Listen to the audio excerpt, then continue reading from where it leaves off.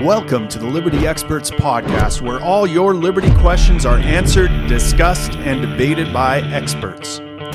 Now, here are your liberty experts, Tim Moen and David Birnbaum.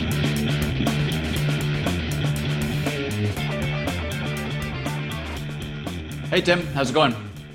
Hey, David. It's going pretty good. We got partly cloudy skies up here in northern Alberta. Temperature is about 12 degrees, aiming for a high of 19 today. And traffic is light. Your commute should be gentle.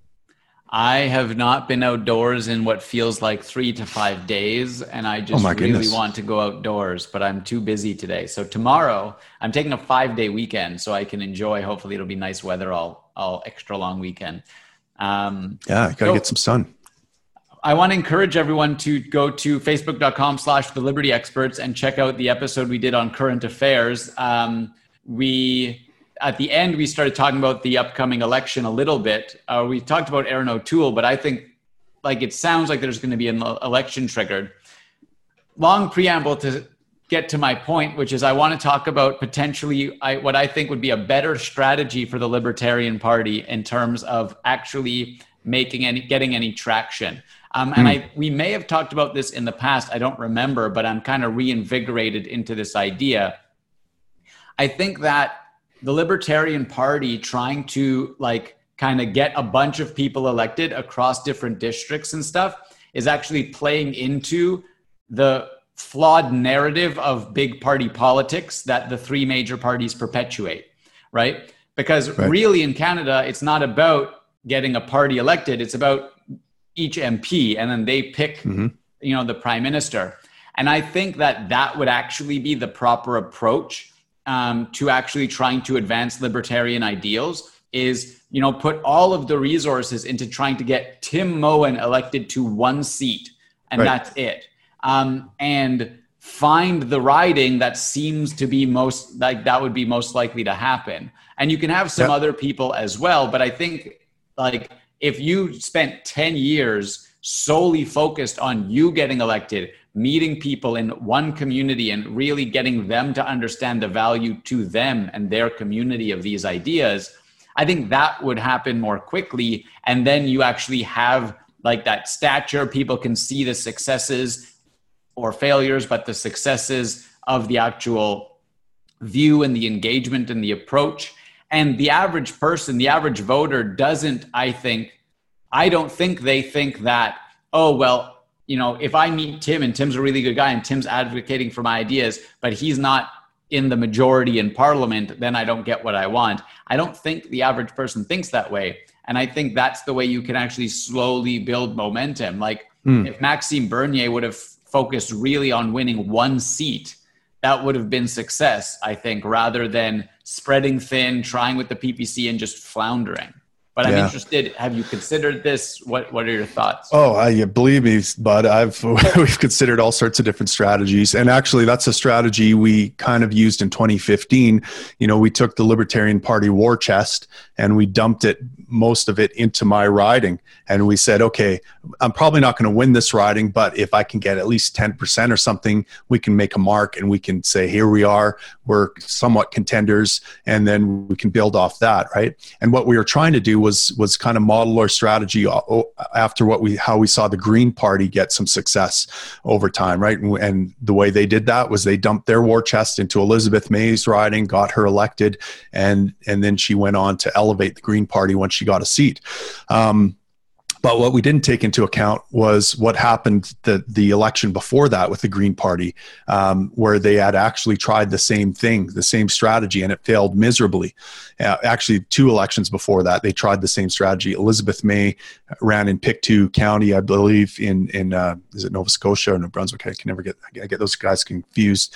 But she failed miserably, and then they realized what they had to do was spread the war chest out over the whole country with all their candidates, elevate the brand, the Green Party, and then try to find a riding that was going to be very green friendly. And then she found one. So in the next election, again, they dumped their war chest across the country. No one got elected, but they elevated the brand. They found a riding where Greens were polling strongly, and Elizabeth May then inserted herself into that riding in the next election. Then they dumped their war chest in, then they won. So in 2015, when we dumped that war chest into my riding, and I thought I was going to get more votes than I did because I had an army of social conservatives going door knocking for me, putting signs up for me, backing me. They really liked me. I had some explaining to do to them because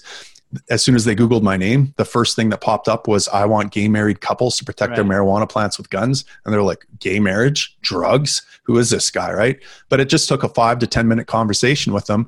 And they understood, morality comes from what uber conservative Edmund Burke called the little platoons, churches, families, charities.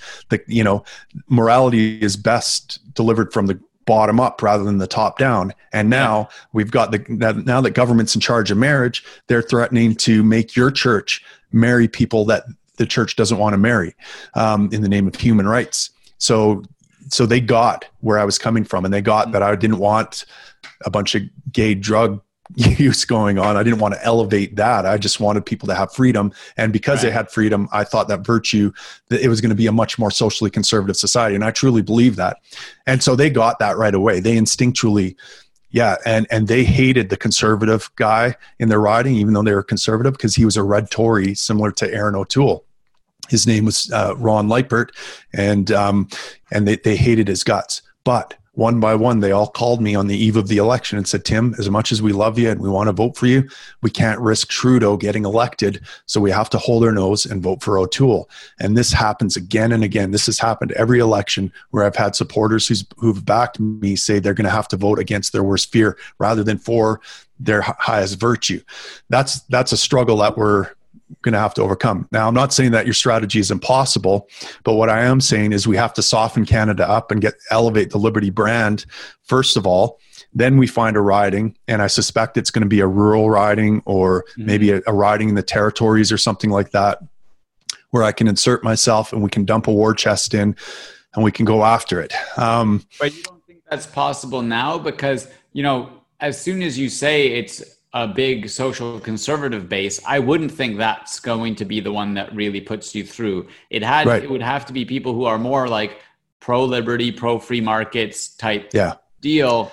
But I guess also maybe that doesn't really exist in Canada. Maybe there is no riding where there's actually a substantive group of people talking in that language. I don't know. Well, I think there is. I think the farther north you go and the more remote you go, the less people see the need for government, right? Certainly rural people are much more. It would be a rural riding. Yeah. So I think it's possible to do that. And, if I started right now and I had an ample war chest, I could move to a riding and start campaigning and start knocking doors and make connections and do all that kind of thing and maybe get elected. I don't have that kind of resources right now. That would be a great strategy. I need first of all, I don't collect any kind of salary from the party. I know Maxime Bernier gets, I think, $100,000 a year from his party for being leader, on top of his MP pension, which is even more than that, I think. So he can take all the time he needs to go try out. I think he's running in Toronto by-election. Someone said I should go to Toronto and run in that by-election. And again, I would love to do that. I'd love to be able to take time off work and go to Toronto and give Maxime Bernier and everyone else a run for his money, hold his feet to the fire on his foreign policy and get in debates with them and different things like that. But, I'm at a point where I don't have that. So, and I'm recognizing this is a weakness. This is not helpful to the party or to the Liberty movement. And this is why I wanted Maxime Bernier to be our Ron Paul and take the mantle from me and run with it. He's not that. And I'm looking for someone I can hand the torch to that has those kind of resources, that has a time to be able to do that. I blew my retirement load. I don't have another retirement to cash in. And, so, if I were going to do it now, if I thought that what needed to happen was I needed to get a seat and then use that as a platform to advance liberty, what I might do is run for the Conservatives or something like that. I think that's my quickest route into Parliament. And I think I could make some relatively libertarian noises and still get into Parliament. But I think I would be somewhat muzzled once I got there. I've just seen it too many times. There's an MP in St. Albert nearby here. I'm trying to remember his name. He wrote a book.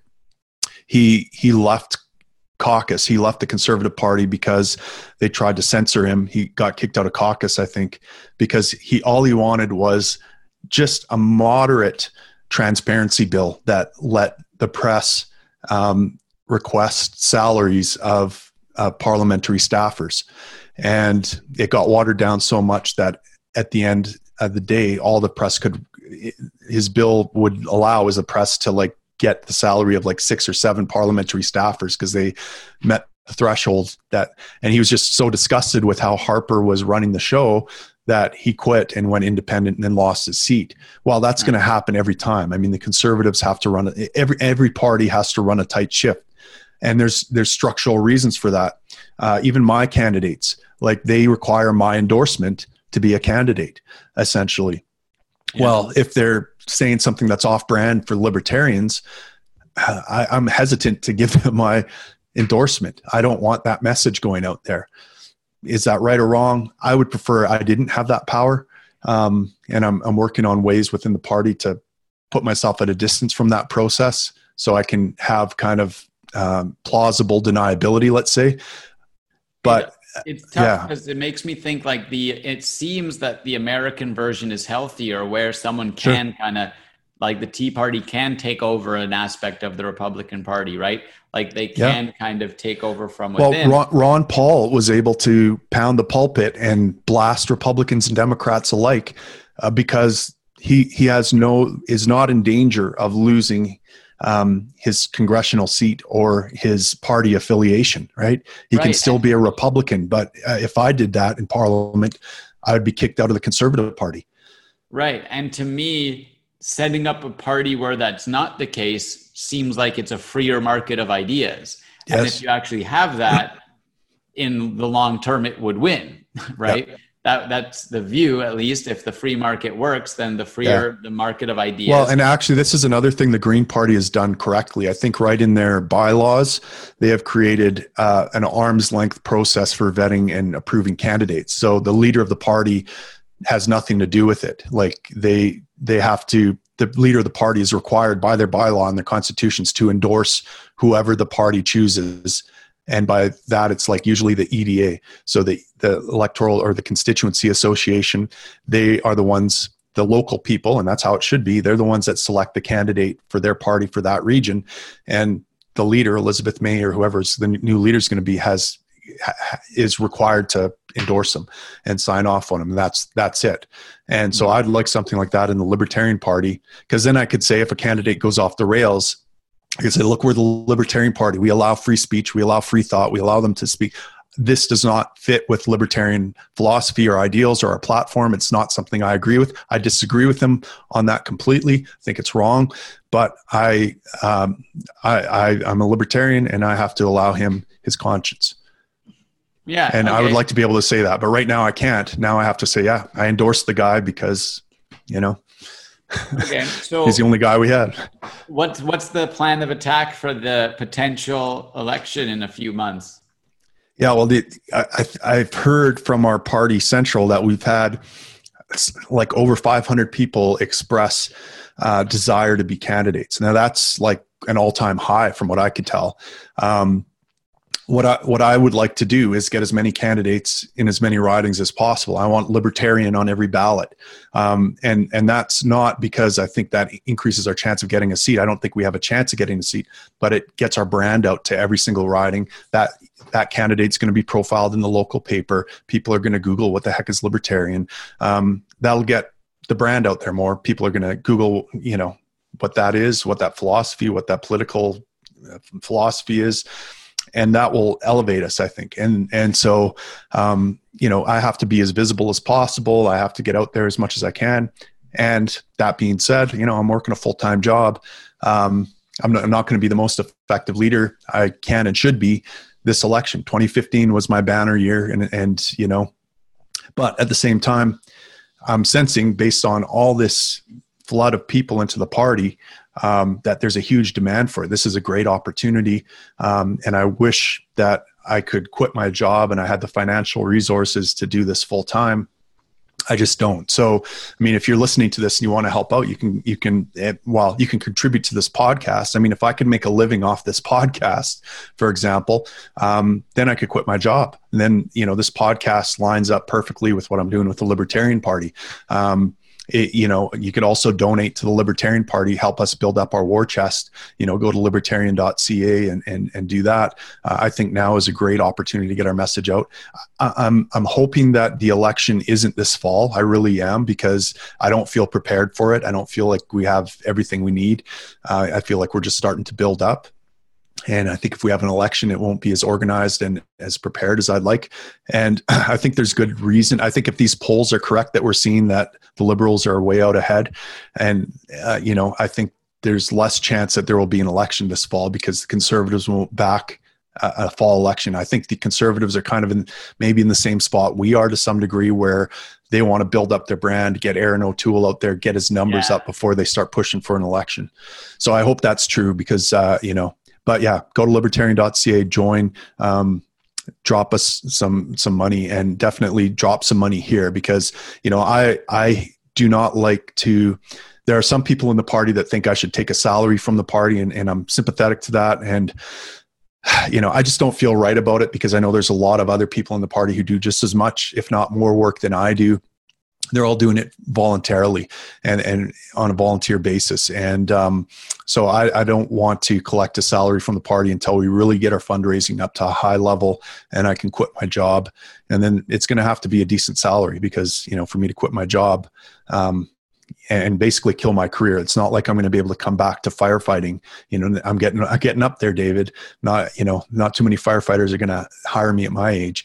Then I'm taking a step off the edge into now everything is depending on me and this political career. So, we're not ready to be there yet. But yeah, I think your strategy is a sound one, and it's one I've thought about quite often. And what ideally what I'd like to happen is get as many candidates as possible, ideally a full slate. There's going to be a few dud candidates in there. I recognize that. And the strategy I use for that is how does someone become a candidate if they're interested, and how much does it cost to be a candidate? Yeah, it's to be a candidate. When you join the party, go to libertarian.ca/join, and you can express your interest to be a candidate at that time. I think there's an email at the party. Just go to libertarian.ca. And I think you can either send an email through there, or when you join, you can express your interest, and then we'll have your name. And it doesn't cost anything to be a candidate. It used to cost $1,000, which was a refundable deposit. When you finish your Elections Canada paperwork at the end of the election, they'd give you $1,000 back if you got your paperwork in time. But the courts struck that down. Someone challenged it here in Alberta. And so now you don't even need to do that. Now all you need to do is go out and get 100 signatures on the correct form of constituents. And they're just saying, yeah, I consent to you being a candidate and appearing on the ballot. They don't even have to support you. They just have to support you being on the ballot. And then you're off to the races. And then you can spend as much or as little money as you want. You fundraise, you can donate to yourself up to a certain amount, collect donations. You can go as involved as you want. But at this point, I'll take paper candidates, people that just do the bare minimum to get on the ballot and get that libertarian name, and then ideally do an interview or two to talk about what the libertarian philosophy is, show up to an all candidates debate, and talk to the crowd, because, and this is a really good thing. You think that it's going to be like Facebook, where people are coming at you and criticizing you and like arguing with you, and that the debates are going to be you battling back and forth. And that's very intimidating to a lot of people, but it's not like that at all. It's like an all candidates debate forum. You show up and there's questions like, what would you do about COVID? What would you do about the economy? What would you do about climate action? And you kind of know what the questions are going to be. So you have a prepared answer, and you only got 30 seconds to a minute to speak. So most candidates don't spend any time rebutting each other. They just talk about what their values are. And you have a whole audience that's super curious about what your stance is. They want to hear it. People show up to that because they're curious. So they're not there to criticize you. They're not there to put you down. They're just genuinely curious about what your philosophy is. And it's really refreshing. And it causes you to learn to communicate the message of liberty much more effectively than you would, say, on Facebook, where you're kind of getting into a back and forth war with people. Facebook doesn't reflect the real world very well. So I would encourage people to get out to the real world.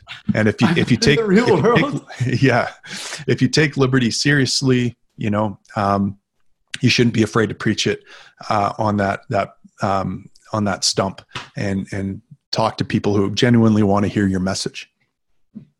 Sweet. Well, you got me interested. I'm definitely going to consider it personally. Nice. And if anyone listening is interested or watching, libertarian.ca/join, and also consider supporting this show so we can get Tim a full-time gig working for us at thelibertyexperts.com. Hey, David, are you in Toronto right now? I am. There's a by-election coming up there. You could run against Maxime Bernier. Interesting. Yeah. Let me think Food about for it. thought.